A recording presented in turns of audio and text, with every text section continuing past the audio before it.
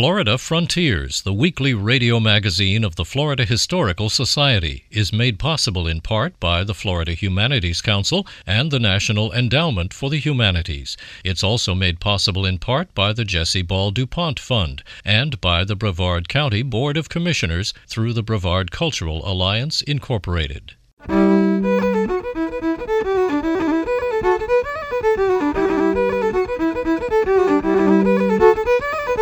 This is Florida Frontiers, the weekly radio magazine of the Florida Historical Society, on the web at myfloridahistory.org. I'm Ben Brookmarkle, and coming up on this week's program, we'll talk with Gary White, author of the new book, Conservation in Florida, Its History and Heroes. Victories often are not permanent when it comes to the environment. And conservationists have to fight year after year in trying to persuade the state legislature not to do something that will have harmful effects or to do something that will have beneficial effects. We'll look at the history of Florida's portion of the Atlantic Intracoastal Waterway and discuss poet Robert Frost in Florida. He would compose short poems at Christmas time, have them printed up, and then send them out to his friends. All that and more ahead on Florida Frontiers.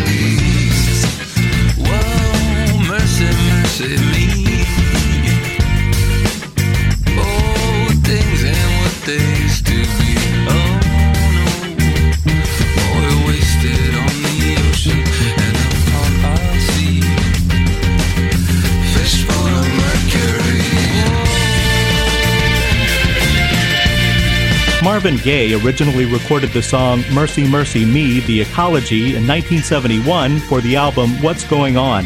Unfortunately, when Eddie Vedder and the Strokes covered the song 35 years later, the environmental problems described in the lyrics still existed, and many of them are much worse today.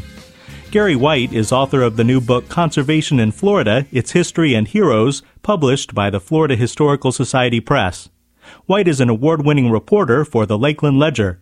He's worked for several other Florida newspapers, and his writing has also appeared in magazines, including the Oxford American and Florida Travel and Life. A lifelong Floridian, Gary White enjoys spending time in the natural Florida, cycling, hiking, kayaking, and taking photographs. His love of Florida's natural environment inspired him to write Conservation in Florida, Its History and Heroes. I have lived all my life in Florida. I grew up in Brevard County, and I guess it wasn't until I was pretty well into adulthood that I started to really think about the environment, but I've seen so much loss of the natural history, natural heritage, natural wonders of Florida, and I knew there were other books on the natural history of Florida or the environmental history, but I didn't think anyone had done quite this approach of focusing exclusively on the conservation efforts and the people who were involved with them. Today, the words conservation and environmentalism are used interchangeably, but over the past century, views of what effective conservation of the environment entails have evolved. Yes, as I say in the book, the conservation movement in Florida began with a pretty specific aim. It was a group of people who were alarmed about the fact that wading birds were being slaughtered in the Everglades for their feathers, which were sold to hat makers in the north. And so there was that pretty narrow interest that sparked that. And then since then, it's broadened to include so many other areas, concern about invasive species,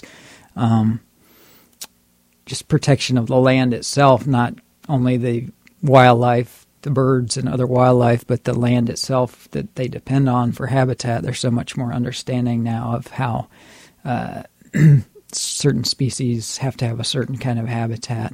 So it's just broadened greatly over the last century or so. There are some great books focusing on particular aspects of the conservation movement in Florida, including Jack Davis's exhaustive study of Marjory Stoneman Douglas's work called An Everglades Providence, Stuart MacGyver's Death in the Everglades, the story of Guy Bradley, the first environmental martyr, and Paving Paradise by Craig Pittman and Matthew Waite. Gary White's book, Conservation in Florida, Its History and Heroes, is the first survey of the environmental movement in Florida from its earliest beginnings to the present day. We can say that the conservation movement, organized conservation movement in Florida, began March 3rd, 1900. That was the day that 15 people met at a house in Maitland and decided they were going to create what was then the Florida Audubon Society. And again, their purpose was largely just to bring attention to the slaughter of birds because there were no laws at that time to protect these wading birds in the Everglades. So one of their highest priorities was to push the legislature to enact laws that would protect birds. It was the home of Louis and Clara Domerich, where the Florida Audubon Society was founded. In his book, Gary White writes that one member of that group was particularly persuasive while influencing women to stop wearing feathers and sometimes entire bird carcasses on their hats. Mary Monroe, she was the wife of a renowned nature writer, Kirk Monroe, and according to an early history of Florida Audubon Society, she was known to accost women. She met strangers on the street who were wearing hats adorned with bird feathers, which was extremely common at that time, and to lecture them on the cruelty that led to those feathers being on their hats. And according to the early biographers, some of the women were so moved by what she said that they took off the hats and pulled off the feathers and changed their ways right there. From the work of naturalist William Bartram and ornithologist John James Audubon in the late 18th and early 19th centuries to the most contemporary discussions of climate change and water use, Conservation in Florida, Its History and Heroes chronicles in detail the pivotal moments in our state's environmental movement as it developed. After the original priority of enacting laws to protect birds, I'd say the next major stage was probably turning attention toward the preservation of the Everglades in South Florida. There have been schemes for decades to drain the Everglades. Networks of canals were dug to try to dry it up so that it could be used in a more valuable way. And so that process started probably in the 1920s and lasted about 20 years before finally in 1947 Everglades National Park was dedicated. Another milestone in the conservation movement was the successful effort to halt construction of the Cross Florida Barge Canal in January 1971. Gary White. As with the draining of the Everglades, there had been hopes of creating a canal to bisect the peninsula of Florida going back into the 1800s.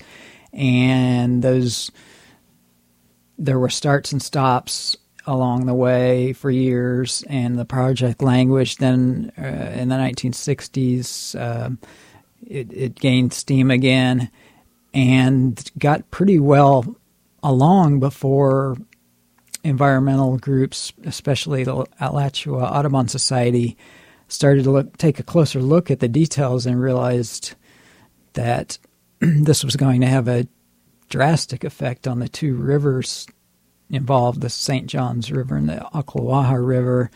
And from originally just a handful of people in the Alachua Audubon Society, it grew to a statewide effort to oppose that construction, and it was eventually halted after about a third had been constructed.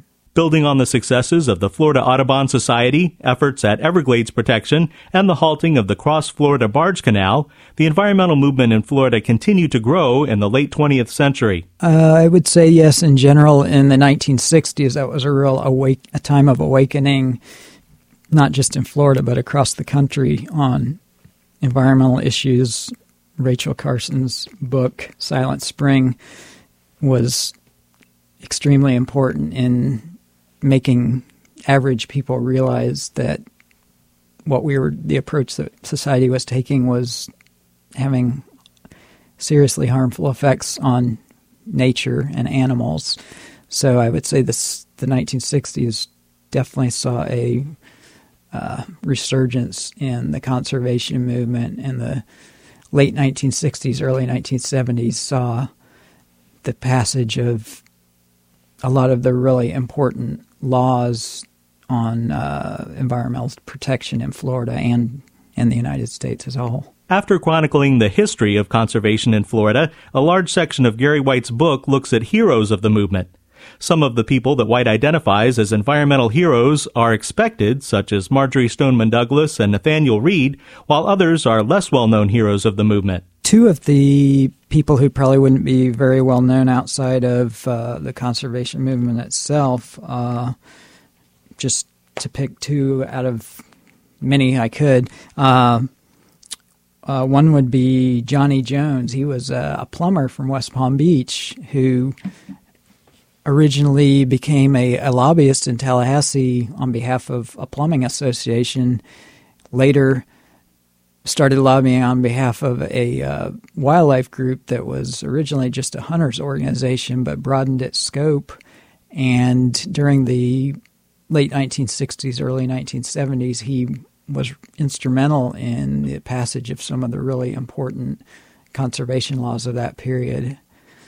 Another one I would mention is a man named Bill Partington from Winter Park. He is not well known statewide, but he, again, was crucial during that same period, the late 60s and 70s, in just helping to establish a more scientifically grounded approach toward lobbying and pursuing conservation goals. Another environmental hero identified by White is a familiar name, but he's not always identified with the conservation movement. He's the man known for his satirical novels, including Tourist Season, Striptease, and Skinny Dip. I would suggest that Carl Hiaasen should be considered a hero of the conservation movement.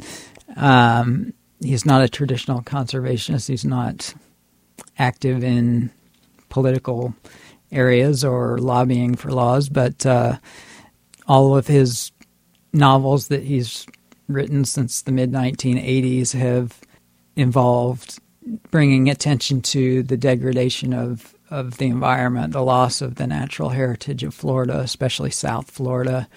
And so by reaching such a massive audience, he, I would think, has made some people think about what's happening in Florida who might otherwise not have given it much thought. As the 21st century continues, environmental issues will be among the most important for Floridians to deal with.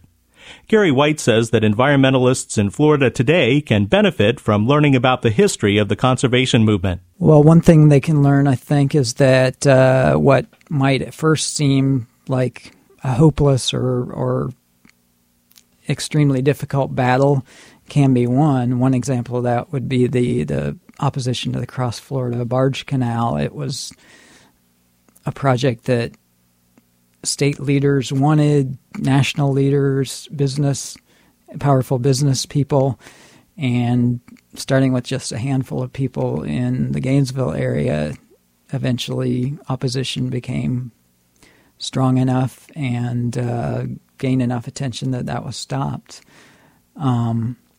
And the same thing, I guess, with the very beginning of the movement, the alarm about the killing of wading birds for their feathers for hats. That might have seemed at the time like almost an impossible quest to try to stop that. There were no laws to protect the birds.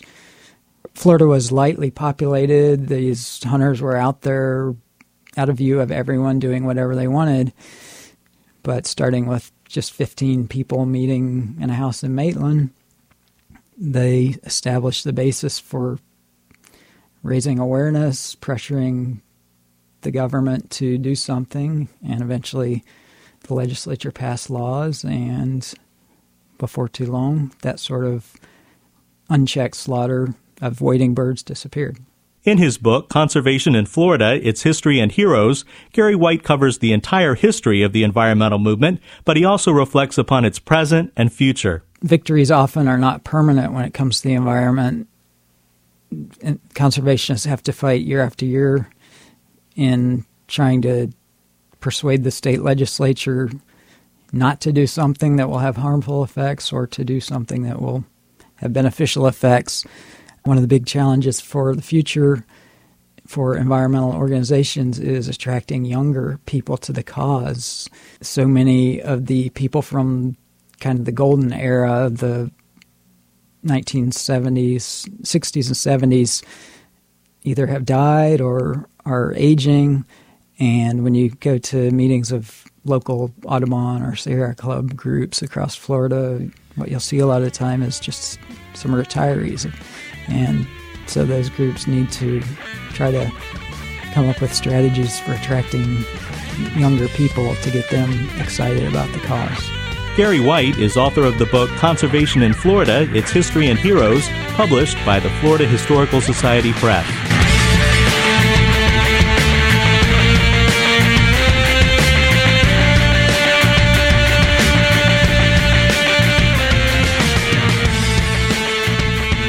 This is Florida Frontiers, the weekly radio magazine of the Florida Historical Society, on the web at myfloridahistory.org. I'm Ben Brotemarkle.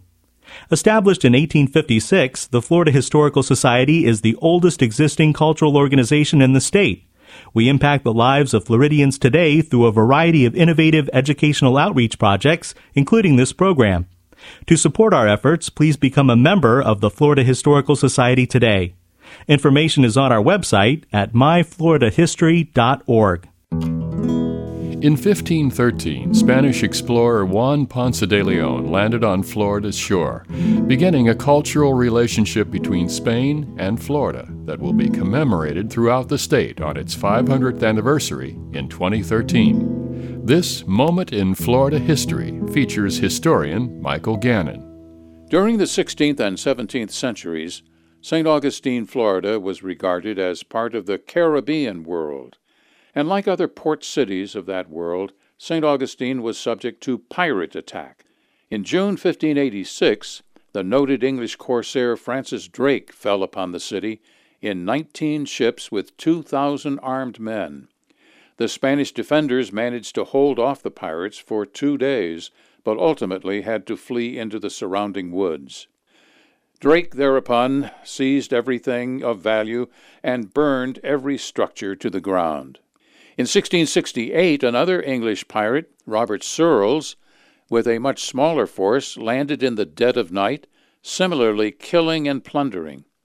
He put approximately 60 Spaniards to the sword and looted all the principal government and church properties. Searles threatened to return, but never did. University of Florida historian Michael Gannon. This moment in Florida history was created and produced by the Florida Humanities Council with funds from the Florida Department of State Division of Cultural Affairs, commemorating 500 years of Spanish history and culture in Florida. This is Florida Frontiers, the weekly radio magazine of the Florida Historical Society. Janie Gould recently spoke with Bill Crawford, author of the book Florida's Big Dig, the Atlantic Intracoastal Waterway from Jacksonville to Miami, 1881 to 1935. President Harry Truman was inconvenienced once in Vero Beach, and the results were far-reaching. William Crawford, author of a book about Florida's Intracoastal Waterway, says Congress decided to widen and deepen it in 1945. Unfortunately, Congress didn't authorize the spending of any money. 1945 came and went, 1946 came and went, 1947, 8, 9, and then in the spring of 1950, two things happened. President Harry Truman was cruising down the Florida Intracoastal Waterway in his presidential yacht, and the former Secretary of the Navy, John L. Sullivan, was also traveling. According to the mayor of Vero Beach, Alex McWilliams, both yachts were grounded in the Vero Beach area. As a result of that, Congress got into action and in 1950 passed the necessary funding to increase the depth. Was this the presidential yacht, the Sequoia? Can't tell. There were several. In all likelihood, it was the Sequoia. Where was he going? Well, probably down to Key West. Had he been opposed to spending money for dredging up to that point? Yes, and even Congress, the majority of Congress was opposed. How come? This is a long-standing issue, whether or not Congress should be responsible for dredging and maintaining waterways, or whether or not the states and local interests should be in charge of funding. Truman thought federal funds shouldn't be used for that until his own presidential yacht ran aground, is that right? He was against the funding. It was not a high priority for him. How did he react? What do your records tell you? The records don't say, except that soon after Congress finally approved the deepening of the waterway, eventually by 1960, the waterway was 12 feet deep all the way to Fort Pierce. And that allowed for boats of how big? Large yacht size and maybe some barge traffic, but not very large boats. At that time, boats were not near the size they are today. The channel eventually was deepened to 12 feet. That was what is sometimes referred to as the controlling depth. It's supposed to be 12 feet today, but a lot of mariners will tell you that on many stretches of the waterway it's not 12 feet, but it's supposed to be 12 feet. For at least a decade, Congress has seriously neglected the funding of the Intracoastal Waterway. So it's still happening? It's still happening. Fortunately, we have some stimulus money. That stimulus money is making up for a number of years of neglect. Let's go back to Truman for a minute. How long was he delayed in the Vero Beach area? He was delayed a few hours. Did he leave the ship? No. But he was impatient and a little bit upset? He was delayed. And this was very common in the early years, a lot of groundings because the waterway was not deep enough and not well maintained. So do you think it was a good object lesson for the president? Exactly. The kinds of things that Truman experienced, they're experiencing now in Georgia and South Carolina on the Intracoastal Waterway where it gets stuck all the time. So it's a constant battle to keep it navigable. Constant battle. If Truman's presidential yacht hadn't run aground when it did, what do you think would have happened? There probably wouldn't have been any funding because it was a big, big fight at that time. It's a fight that goes all the way back to the founding of the nation when people in Congress felt that inland waterways were local and state problems. They were not federal problems. Did Truman come this way again? I'm sure he did. And as far as you know, his ship never ran aground again? Not again. Once was enough to get Congress moving, right? Right. William Crawford is author of Florida's Big Dig, the Atlantic Intracoastal Waterway. He practices law in Broward County. Janie Gould prepared that report. This is Florida Frontiers. Poet Robert Frost made national news in April 2006 with the discovery of the manuscript of the poem he wrote for the inauguration of President John F. Kennedy in 1961. In the bright sunlight that day, Frost could not read his poem, so he recited another one from memory. The one he recited, The Gift Outright, is possibly the only poem ever written during the many months Frost spent in Florida. Bill Dudley has this look at the poet's time in the Sunshine State. And further still at an unearthly height, one luminary clock against the sky proclaimed the time was neither wrong nor right. In the courtyard behind an historic house in Key West, the voice of the poet is heard from a concealed speaker. Here Robert Frost liked to sit, sometimes reading, sometimes holding court. On one side, a small one-bedroom cottage where Frost sometimes stayed during later visits. The main house, which bills itself as the Key West Heritage House and Museum, was the home of Jessie Porter Newton, a local grande dame famous for hosting celebrities of all kinds at her frequent parties. As far as we can tell, this is the second oldest house on the island. The oldest portion of this house dates from about 1834. Ray Sneath, administrator of the Heritage House, shows visitors the letters and Christmas cards Frost sent to Jessie. He would compose short poems at Christmas time, have them printed up, and then send them out to his friends. By the time the 60-year-old Frost first came to Florida in 1934, he had been a teacher, a farmer, an academic, and a world traveler. He'd won 2 Pulitzer Prizes for his pastoral and philosophical poetry celebrating the values of his New England background. Frost and his wife Eleanor made that first trip south on the advice of her doctor. He came down, he said, for his wife's health. She said he just came down for the fishing. Key West writer David Caufelt. When I came down here 30 years ago or so and found out that he had been here, I said, oh, of course he had been, because he has a Key West sensibility. his honesty, his truthfulness. The Frosts also rented a house in Coconut Grove, where he lectured at the University of Miami.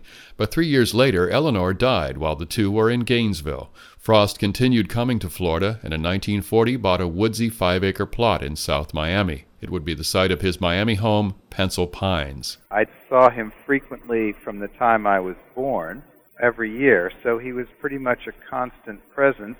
And my impression was of a kindly old man who was very good to me, whom I felt to be part of the family. Miami attorney William Muir's parents became close friends with the poet in the early 1940s. He would come visit at our house, and I would go over with my parents to his house.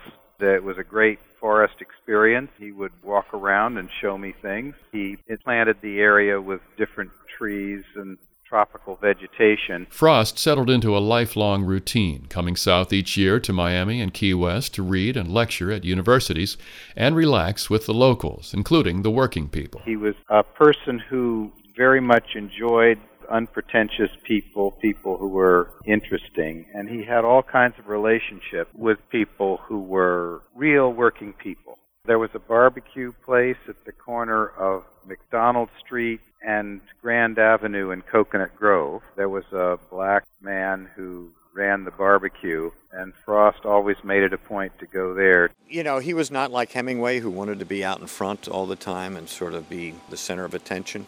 I think he just sort of liked to come and get together with some of his friends and just keep it very low-key while he was down here. These friends included literati like poet Wallace Stevens, Tennessee Williams, and John Dos Passos, as well as other guests at Jessie Newton's table. Jessie loved to put people with different perspectives together, and there's a story about her having a dinner party in which she put Robert Frost sitting right next to Sally Rand, and you wouldn't think of two people who were much more different, but according to Jessie, both were impressed by the other's talents. I think it set him free here from that New England sensibility.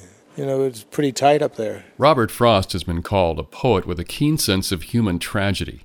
Certainly there was plenty of this in his own life, including mental illness, childhood death, and suicide.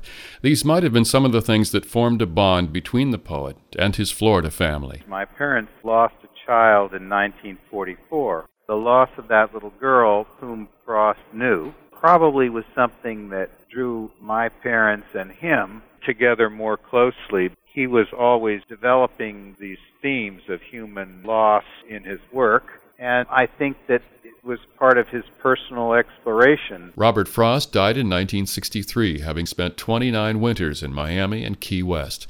Some scholars have wondered why Florida is never mentioned in the poet's work. Florida was not the theme of his work. His work was filled with symbols, and there was a particular kind of world that formed the framework that he had been working with and writing about for a good long time. The question is a little bit like asking why a particular painter doesn't paint in a different style.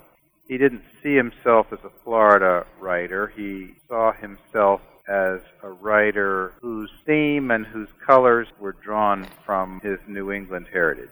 I'm Bill Dudley. With funding from the Florida Department of State Division of Cultural Affairs, this report was produced by the Florida Humanities Council. You've been listening to Florida Frontiers, the weekly radio magazine of the Florida Historical Society.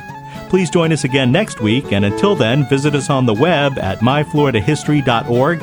Join us on Facebook at Florida Historical Society, and follow us on Twitter at MyFLHistory. Have a great week. I'm Ben Brotemarkle.